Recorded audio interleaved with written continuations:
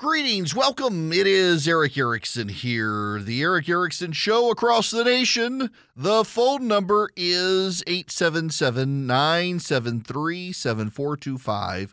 Now I've got to go into the show notes email that we send out at noon, and I got to get to the story that I was going to start the show with, and then everybody wanted me to explain recessions, inflation, and all of that stuff. But Derek Thompson has a piece called The End of the Millennial Lifestyle Subsidy. And it is probably the biggest piece of the day. So if you get the show notes email, subscribers, you get all the links to all the stuff that I talk about in the show. And this is the thing I intended to start the show with until the last minute made an editorial change. And it's a very important story on your costs as a young person are about to skyrocket. And really, your costs for everyone who uses a lot of digital services are about to skyrocket. And I'll just explain this to you, put it in my own words from Derek's piece, but he points out something that I think you kind of intuitively understand. You know all those companies out there, DoorDash, Instant Cart, Uber Eats, Grubhub, Uber, Lyft, all those digital services. Do you know they don't make money? They don't make money. They don't turn a profit. They're growth businesses. Or Amazon. For the longest time, Amazon didn't make a profit. Amazon does now.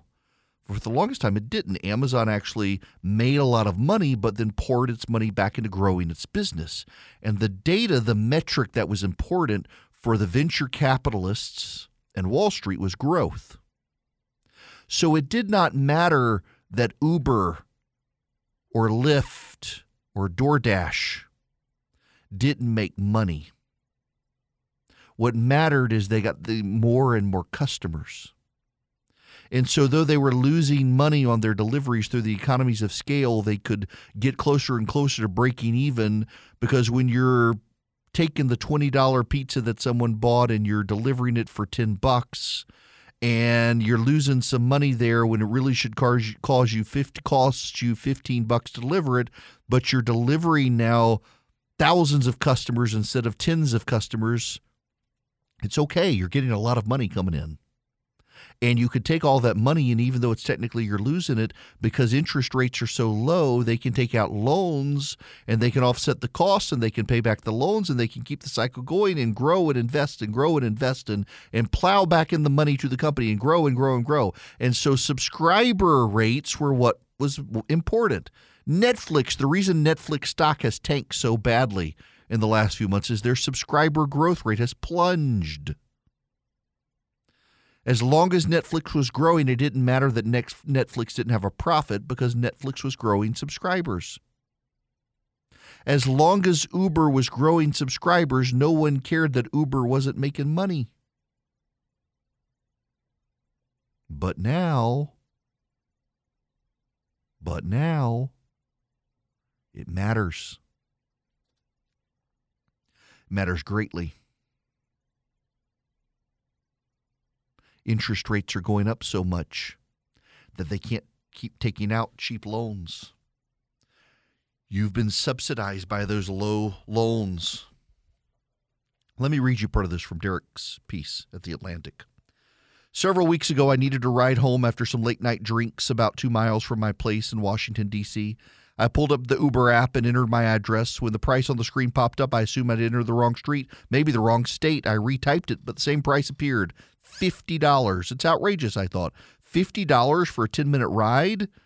Then I kept thinking, aren't gas prices and inflation near half-century highs? Isn't the labor market so tight that low-paid workers are switching jobs at historic rates?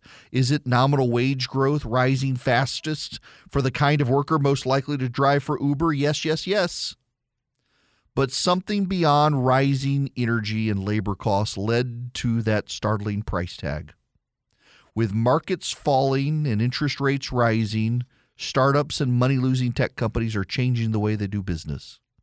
In a recent letter to employees, Uber's CEO said the firm needs to make sure our unit economics work before we go big. That's chief executive speak for, we gave Derek a nice discount for a while, but the party's over. Now it's costing him $50 to get home.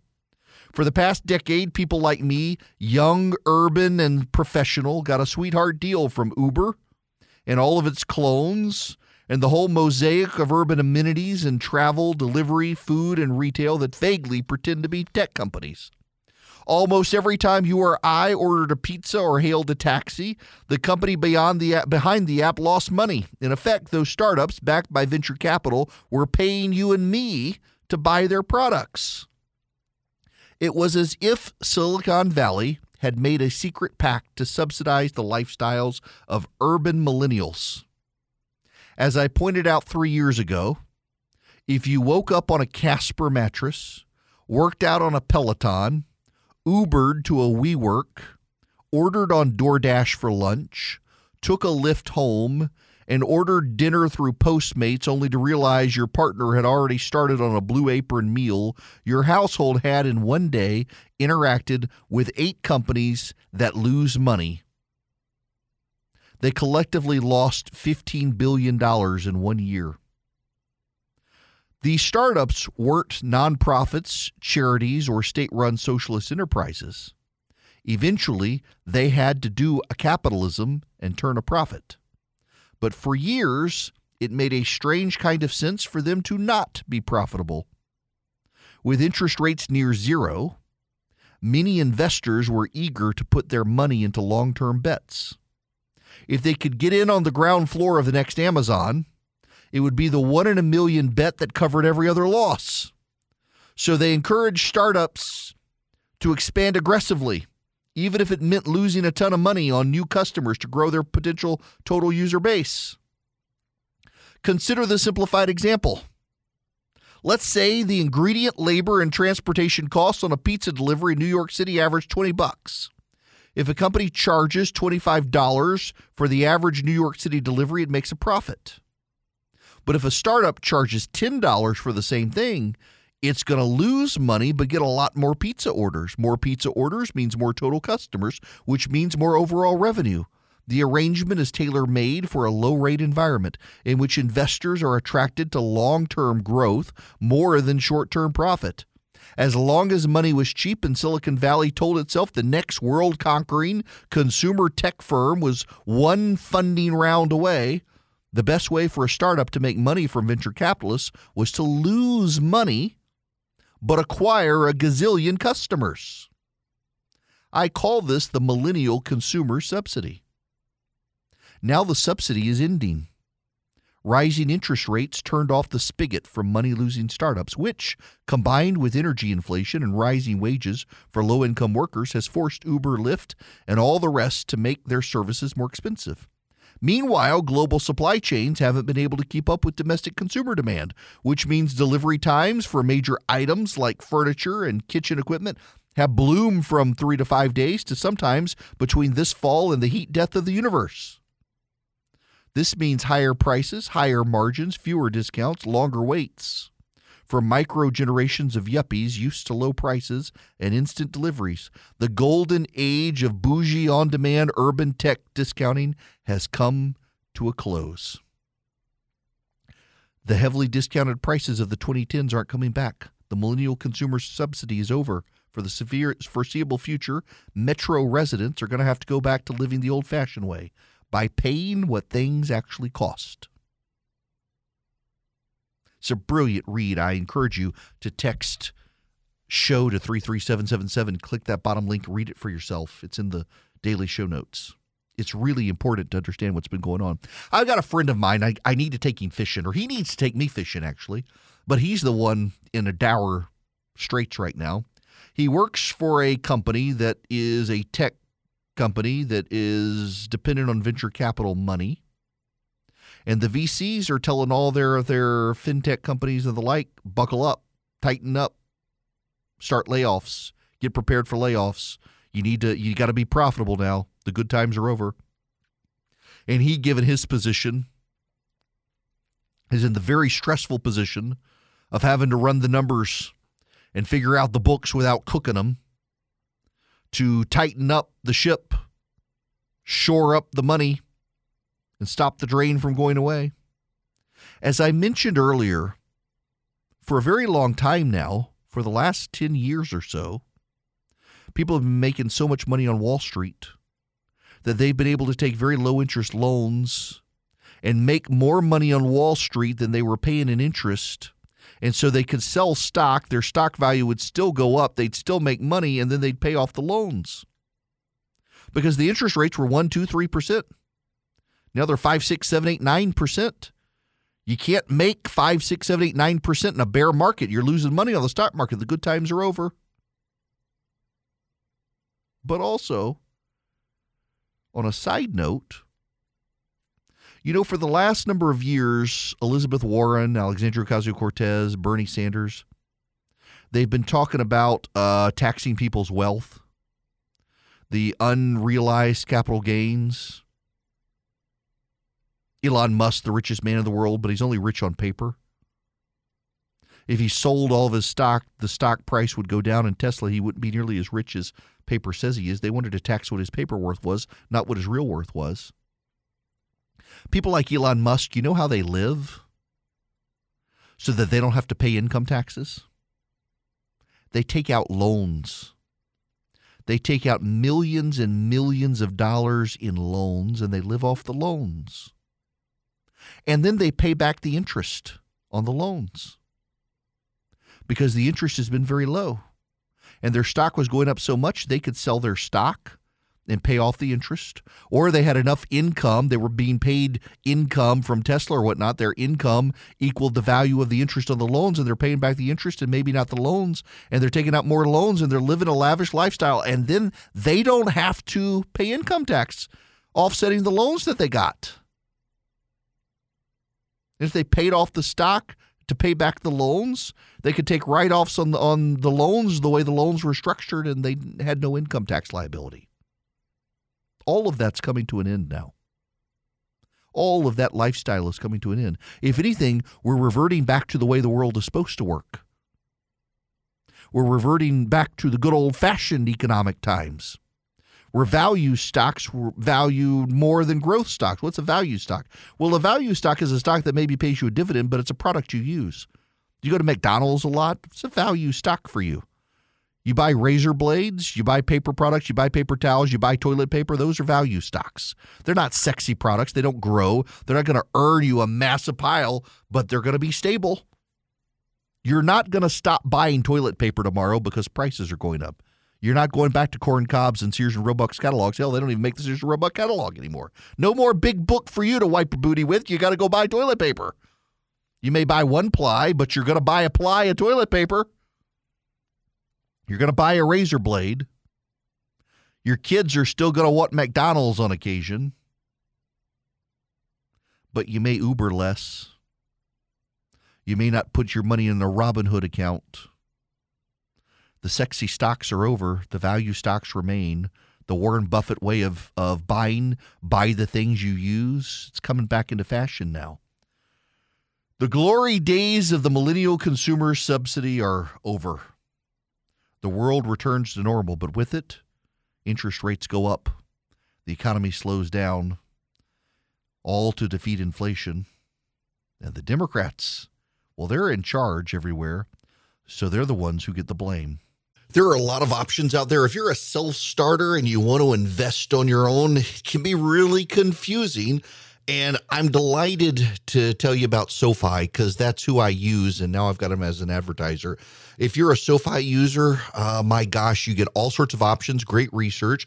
You get the ability to invest in stocks, EFTs, crypto, plan out your retirement. More importantly, you got people you can call on. I mean, for example, I can use SoFi to buy stocks and EFTs and do the deep dive research if I need to and get complimentary financial planners ready to help answer questions. You can too, whether you're stuck on where to start or need help deciding what to do next. You can even save for retirement with traditional Roth and SEP IRAs. They have so many options. If you're into crypto, you can also explore crypto. They've got 30 available coins: Bitcoin, Ethereum, Cardano, Solana, Dogecoin, and so much more. But more importantly, they've got the #1 ranked automated investment tool, their robo-advisor. It takes the stress out of building and managing a diversified portfolio without having to pay a bunch of experts to do it. I really like SoFi. Y'all, I've tried, you name it, and I probably tried it, and I settled on SoFi and think you will like it as well. Cut through the jargon, make investing easier with SoFi. Visit SoFi.com/Eric to learn how you can win up to $1,000 in stock when you open an account. That's SoFi.com/Eric. Brokerage and active investing products offered through SoFi Securities LLC, member FINRA SIPC. Welcome. It is Eric Erickson here. The phone number 877-973-7425. I think I'll venture to take a phone call. Tyler, you're going to be up next. Welcome to the show. How are you? I'm doing great. How you doing, Eric? Good. Good. Been a long time listener and first time calling, but I wanted to share with you, I'm a recovered homeless veteran. I was able to get back on track. I'm sober. I ended up leaving a great job just because of the stress of the job, looking for a new job currently. But I'm doing the gig economy, and the reason that I'm calling is I've been doing an experiment with DoorDash and been currently earning less than about $7 an hour. That's taking out expenses for gas and the car. So I think that we've just become lazy as Americans, and unfortunately, you're right, the free money has led us down a rabbit hole that I think we're going to have an impending doom with the economy, unfortunately. And that's all I've got to comment today. Yeah, listen, first of all, God bless you for your service and getting yourself back on your feet and your own hard work in doing so, where undoubtedly there are lots of Democrats who want to take credit for doing it, I'm sure. The reality is we've had a really easy, good time in this country for a while now. And, look, I'm not a financial advisor. I don't play one on radio. I don't want to be your financial advisor, but I know a lot of them. And all of them say if you're at or near retirement, you should be really investing in bonds that generate a reasonable, stable yield as opposed to the stocks. We're in a bear market. Stock portfolio is declining. We don't know how long it's going to be. If this is like the 60s and 70s, the stock market went down significantly over that time and inflation continued to rage. I just don't I would be careful keeping all your money in the stock market if you're at or past retirement age. If you're where I am, mid-40s or younger, yeah, leave most of your portfolio there. If you're real young, yeah, the stock market over time will rebound. But a lot of people are used to making a lot of money. I've got friends of mine who have been day traders who've made a lot of money day trading, and when the good times were roaring, you could. Look at Bitcoin right now. Look at crypto. I know a number of people who have been wiped out in the crypto markets in the last few weeks, and a lot of people kept trying to justify it as it would be a hedge to inflation and the like. And nope, crypto is not a hedge for inflation at all. Gold and silver, you're better off with gold and silver than you are crypto. Far more stable, easily, more readily able to deal with it across borders. It's not good. It's a problem. It's something you're going to have to worry about. The times they are changing. So what do you do in these times? And again, I'm not a financial advisor, but I will tell you just reasonably prudential knowledge acquired over years is this. Go with the fundamentals of what works.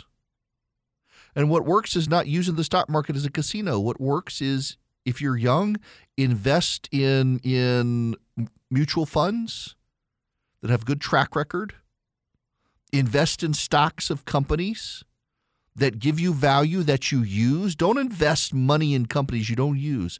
Like I honestly, I've been asked to invest in bourbon barrels. I'm like, just as if I got some spare money, I might, because it's not like I don't consume the product. Might as well.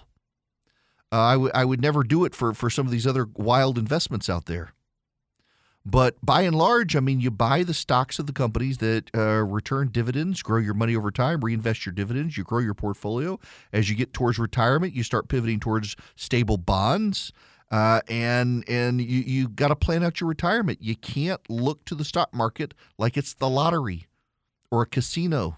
You never have been able to, but for the last 10, 15 years, the stock market's been roaring away, and people have been able to do that and get away with it, and it's not going to last. It looks like it may be coming to an end, and you want to be prudent with your money. And all this wealth gap stuff that the left is screaming about, we may see that all correct itself here very shortly. Hello there. It is Eric Erickson. The phone number is... What is the phone? 877-973-7425 if you want to be on the program. There is a violence happening around the country that's not getting a lot of media attention. I want to tie a couple of stories together. You know, I'm not on camera today. I'm in studio. At some point, I got to figure out a setup of how do I record myself in studio in video so Philip can take some of these things and run with them. I would call this segment, Oh Church Arise. You know, the Southern Baptists are meeting out in California, and Vaughty Balcom, I'm a big fan of his, and he did not win a race. He was running for pastor conference chair, and he lost to a guy who's very conservative, young conservative pastor in North Carolina, but some of the folks out there are like, oh, we're going woke. If we didn't go for this guy, he's the guy against wokeness. We must be going. No, you did not choose the guy who's not a Baptist minister. You chose the guy who's a Baptist pastor. You get over yourselves. I got some concerns within the SBC and even my own denomination, the PCA, over some folks who are agitating in I think ways that aren't good, but I don't think the denominations are going woke. But people are worked up about this stuff these days. There's actually a political movement within the Southern Baptist Convention of people tied to President Trump who are trying to convince the messengers of the Southern Baptist Convention, if you don't go their way, you're selling out to wokeness. But it's a political agenda. I mean, you got one of the ministers who wants to be the chairman or the president of the Southern Baptist Convention going on political talk shows, conservative political talk shows, to try to make his case. That tells me everything you need to know. The church got some issues. Now, there's these stories. This is from Sarah Westwood of the Washington Examiner. Violence and threats against the anti-abortion movement have increased in recent weeks as the Supreme Court prepares to issue opinions in a landmark abortion case. An alleged assassin targeting conservative Justice Brett Kavanaugh generated headlines this week after police say they arrested an armed man near Kavanaugh's home. But attacks against crisis pregnancy centers, some of them faith-based, have risen steadily since the leak of a draft opinion in the case Dobbs versus Jackson's Women's Health, which suggested the court is considering overturning the legal precedent that prevents states from banning abortion. A Washington Examiner review identified recent incidents of arson, vandalism, or both at least 13 anti-abortion centers across the country. Police are investigating an alleged arson at a crisis pregnancy center in Buffalo, New York on Tuesday after a fire destroyed much of the Christian Pregnancy Center and injured two of the firemen.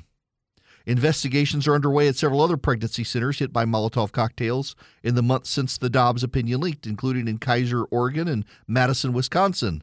Few arrests, if any, have been made. An extreme pro-abortion group known as Jane's Revenge has seemingly claimed credit for a number of the incidents. In Washington, a crisis pregnancy center near the U.S. Capitol was hit with vandalism, including red paint splashed on its door, resembling blood, and a spray-painted message saying, "Jane says revenge." In Linwood, Washington, threatening spray-painted messages at Next Step Pregnancy Center included "Abortion isn't safe, neither are you," and "Jane's revenge." An Asheville, North Carolina pregnancy center was defaced with a similar message, "If abortions aren't safe, neither are you." The same message was spray-painted on a pregnancy center in Reisterstown, Maryland. The Biden administration prepared a memo last month that said the Department of Homeland Security is bracing for unrest, but did not specify one side as being more likely to engage in violence. Now, there's another story also from the Examiner. This is from Tim Carney. The title is Civilizational Sadness, Climate Guilt and the Baby Bust Are Rooted in a Belief We Just Aren't Good. The origin of our abuses is us, wrote population control advocate Tracy Stone Manning, who heads President Biden's Bureau of Land Management. If there were fewer of us, we would have less impact. We must consume less, and more importantly, we must breed fewer consuming humans. Having a child is the grandest act of climate destruction, blared a headline in The Spectator. We're getting handed a piece of blankety-blank planet, Miley Cyrus said in 2015, and I refuse to hand that down to my child. Until I feel like my kid would live on an earth with fish in the water, I'm not bringing another person onto the planet to deal with that. This has been a constant drumbeat of the cultural left for the better part of the last decade, so I was surprised by the lead of a recent New York Times column by Bay Area-based liberal millennial columnist Ezra Klein. Or I was unsurprised by the lead. Over the past few years, I've been asked one question more than any other. It comes up in speeches, at dinners, and conversations. It's the most popular query when I open my podcast to suggestions time and again. It comes in two forms. The first, should I have kids given the climate crisis they will face? And the second, should I have kids knowing they will contribute to the climate crisis the world faces? Now, I just got to tell you, in my world, nobody asks this question outside of the left-wing fringe. But in Ezra Klein's world, in San Francisco, it comes up all the time, inside his tribe, inside his bubble. Now, this is back to Tim Carney. Many of my conservative friends have scoffed at this, or at least noted that Klein seems to run in odd crowds. To be sure, it's a minority who let climate change affect their family formation patterns, but that minority might include most young liberals. A third of childless Gen Zers, a third of childless Democrats, and a third of childless adults in the West in 2020 said climate change was the reason. If you combine these categories, you'd probably find that an easy majority of childless Democratic Zoomers in California cite climate change as a reason not to have kids. So nope, climate doom causing doubts about marriage and parenthood isn't something made up by journalists. The next question is whether it's an honest explanation or a handy excuse. A lot of people see that raising children is extremely difficult, that it gets in the way of doing what you want to do for your career, for fun with extra time, for sex and your hobbies, but want some higher sounding justification. Surely that 25% of childless young people giving climate as a reason, including some true believers and just some searching for an excuse. But I think Ezra's colleague Ross doubted that it's best to take climate-based child hesitancy seriously, if not literally. It's completely inadequate to say millennials and Zoomers are too selfish to have kids. Zoomers are Generation Z, the kids who have grown up on the Zoom chats for school. It's clearly inadequate to say millennials and Zoomers are too selfish to have kids because selfishness, like gravity, is a constant. You can blame gravity for plane crashes, but that doesn't tell you much. So it's worth setting aside the selfish charge for a moment and asking, what is it about this young generation that makes them less likely than Gen X or even baby boomers to want kids? And why do they mention climate when they talk about not wanting kids? Douthit says it's a lack of religion. A secular materialist worldview makes it harder to make the case for having and raising children in the face of suffering. We can get more precise, though, and Ezra Klein gets us to the heart of it. He quotes one expert saying the people who are least responsible for climate change are the most affected by it. It's simply morally wrong. Klein sees here that those who, like Miley Cyrus, say they won't have kids because those kids would inherit a burning, unlivable planet are really telling a cover story. The fear about the future of our children will face, when voiced by well-off residents of wealthy countries, sometimes strikes me as a transference of guilt into terror. To face what we've done to others is unimaginable. It's easier somehow to imagine we've done it to ourselves. Yes, it's about guilt. Douthit agrees, writing, the idea of white and Western guilt are particularly important to contemporary progressivism. And in certain visions of ecological economy, removing one's potential kids from the carbon emitting equation amounts to a kind of eco-reparation. It's ironic that our society has untethered itself from Christianity and, as a result, become paralyzed by guilt. But that irony can wait. The guilt here is telling because it's not just guilt about carbon footprints or rising sea level. It's a broader guilt conquering secular America. It's total guilt. It's a belief that we just aren't good as a people. It's civilizational sadness. Now I'm going to stop there.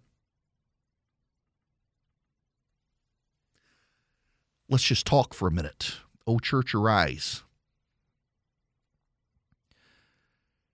There's a story I saw today of a house that's available on Airbnb, and one of its selling points is it has erected in the front yard on the wall a granite monument identifying that the land was taken from an indigenous Indian tribe in Washington state. So you can be mindful when you go on Airbnb and pay for the house that you're renting to take your family vacation, that once an American Indian tribe took that land and the white man took it from him. You know what? Good.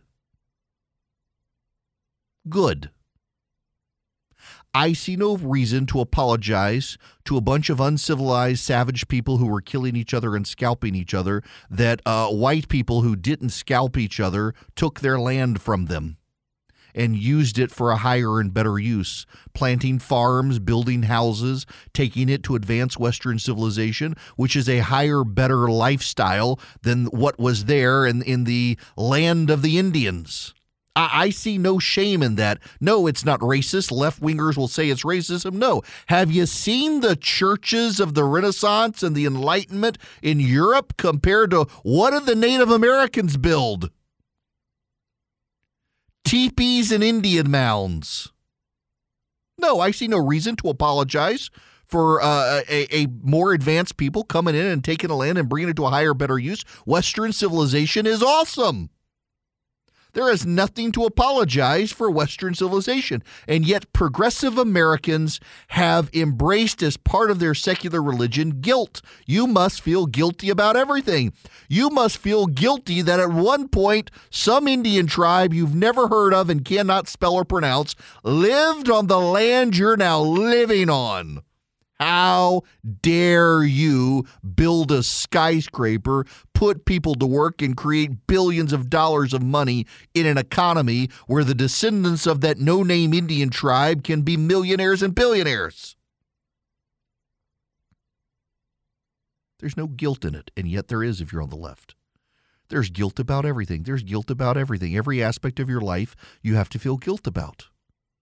In Christianity, you repent and you are forgiven. You put your faith in Jesus Christ and you are forgiven. The Western world, as it has abandoned Christianity, has been reconsumed by the pagan guilt that was there before the Christians took over. All of Rome was consumed with the guilt in the empire. They would engage in sacrifice, child sacrifice, and sacrifices to the gods to get over their guilt, to make it rain because they did a bad thing. Along came the Christians and said, you don't have to kill your kids and put them on the altar to Moloch. You believe in Christ, trust the Lord, and he'll take care of you in the good times and the bad. We gotten rid of that, and now we're back to we got to sacrifice something. Our pride, our land, the conservatives, the abortion clinics, the pro-life sinners, we got to sacrifice the kids.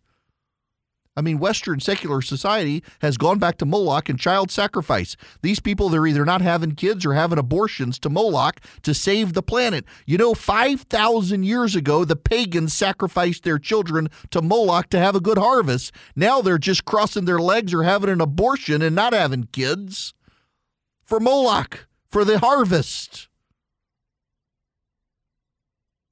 When you get rid of God, religion doesn't go away. The old things just creep back in, and that's what's happening in this country, and with it is guilt. And churches across this country sending their kids out to Mexico and Central America to hammer nails and spread the gospel and have a mission trip might be better off going into American cities and resharing the gospel with a group of white, progressive, urban, college degree dwellers who have forgotten that all they have to do is put their trust in Christ and have no more guilt. Because he frees them. Where there is God, there is liberty. And these people are being bound up in their guilt. Church, arise. It's amazing how old things are new again. It's like these progressive organizations I talked to you about earlier, just racked with guilt for the sins of others and unable and unwilling to forgive. They can't forgive because they don't know forgiveness, and they're racked with guilt. The church in America could fill the void here, but the church in America is too busy fighting amongst itself over whether or not they need to be more Mary or more Martha. They all agree on doctrine by and large, but they're too busy purging the heretics among when the heretics are just, let's think about this differently. Let's not think about this differently in orthodoxy. Let's just think about it differently missionally. And they're fighting each other. The church in America is dropping the ball at the time it's needed the most. The conservative movement is out there with the churches working in to some degree, and Patriot Mobile is helping fund the cause. You should consider Patriot Mobile. If you want to compound your dollars to help the conservative movement in America, Patriot Mobile would be a good fit for you. Go to patriotmobile.com/Eric today. You can get free activation by using my name, patriotmobile.com/ERICK. They take a portion of their profits and contribute it to the conservative cause that you love, and in so doing, they advance the conservative mission from the pro-life cause to the Second Amendment cause, to veterans, first responders, conservative candidates. That's what they do, and they're 100% U.S.-based. So their customer service, if you call them at 972-PATRIOT and use my name for free activation, you're talking to someone in the USA. PatriotMobile.com/Eric or PatriotMobile.com/ERICK. Same thing. You can see their coverage maps. You can port your existing phone number over to them. They're a cool cell phone company. They work. They got great service. You got the same towers everybody else uses, so it's not like you're on inferior stuff. It's the same stuff you use with all the other carriers, but you're working with a Christian conservative company. 972-PATRIOT or PatriotMobile.com/Eric. Hi there, it's Eric Erickson here. I'm going to round up the show with Ed calling about the red flag law. Ed, welcome to the show. How are you? I'm good, Eric. Hope you are. I am. Yeah, I was just listening to the red flag law and et cetera. And in 1979, I had two people come into my home, and we got into a fight because I didn't want them there. And one pulled a knife out on me and tried to stab me. I ended up shooting him and killing him. At the time, we didn't have a stand your ground law, and I really didn't have very good legal representation, and they convinced me to plead guilty to manslaughter. I, to this day, wished I hadn't have pled guilty, but I did. So my question to you is, I live way in the woods, and my wife has a concealed carry permit. Is she allowed to carry her gun with me in the car? Is she allowed to have her gun in the home while I'm there? You know, under existing law, yes. But at the same time, you put red flag laws into place and people find out about this and they want to cause harassment for you and your family. It becomes easier for them to do it. It's a terrible thing. And Ed, I got to tell you, hearing your story there, yeah, it's one of those things where it's almost like, can we figure out a way to get a pardon now? Well, there's no way to do that. I've tried to do that. I lived in the state of Pennsylvania at the time. The parole board, I was sentenced 2 years in prison, and they let me out early because they realized I was actually in jail for a crime that was no longer a crime. Goodness. And I did have a situation in my lifetime where there was it was a domestic thing where a woman Ed, had me arrested. I'm afraid I got to stop you there because I only got about 15 seconds here. But I first, thank you for sharing your story. I really appreciate it. And second, look, your wife is fine with the guns, but yeah, I mean, again, red flag laws can be used to harass people like y'all, and that's not right.